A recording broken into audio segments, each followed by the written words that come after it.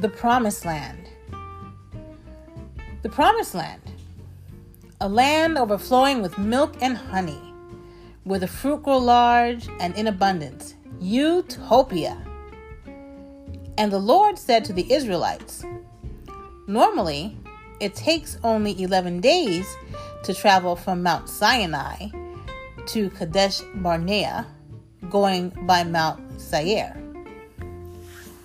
However, discouraged by the enemies that had dominion over the land at that time, the Israelites fearfully decided that they could not defeat these enemies, even though they had the authority of God. And so they retreated even before going to battle. It took them 40 years wandering in the wilderness before they finally took possession of the land promised to them by God. Well, I can certainly relate to that. Because for 42 years, I have been led, then voluntarily walked alone, aimlessly and lost through the wilderness.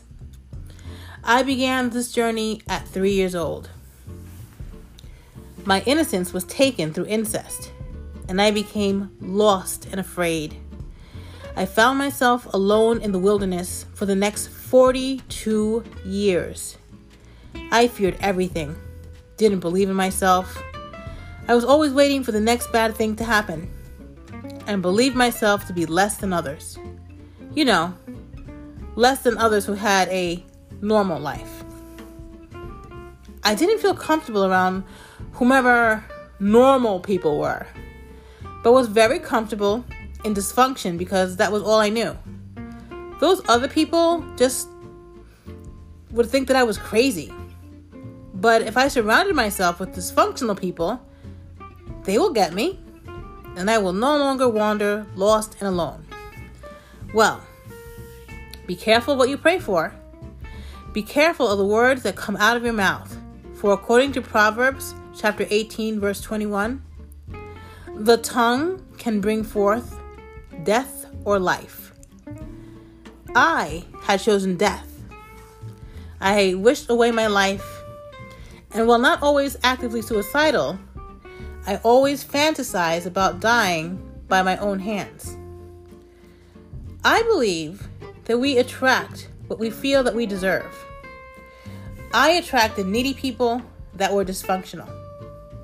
But the Lord says in Psalm chapter 1, verses 1 through 6, "Blessed is the man who walks not in the counsel of the wicked, nor stands in the way of sinners, nor sits in the seat of scoffers. But his delight in the law of the Lord, on his law he meditates day and night."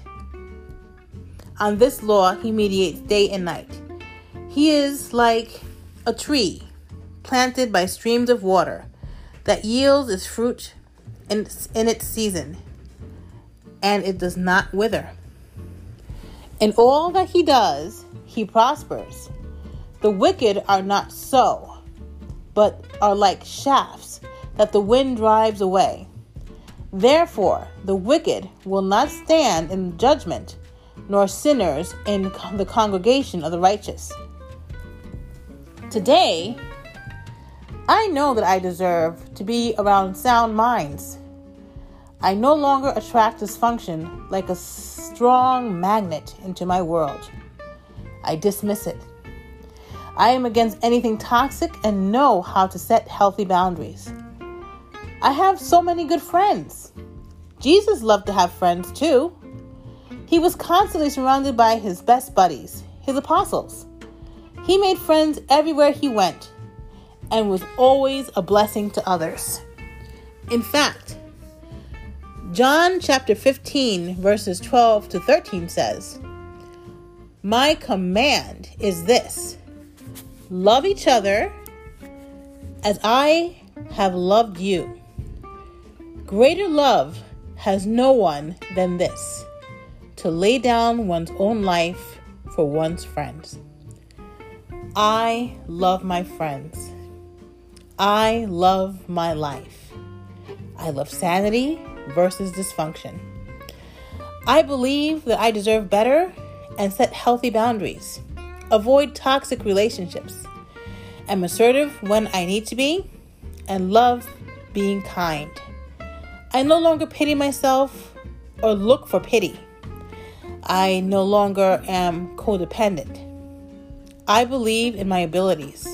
I shine my light fearlessly wherever I may be. Find the best in every situation. Work to lead as many souls as I can to Christ. That is my goal. Each morning, I put on the armor of God beneath my clothing. Life is good and promising. I'm not threatened by cancer, for I already know the outcome. Jehovah Rapha has already healed me, and I would believe nothing less.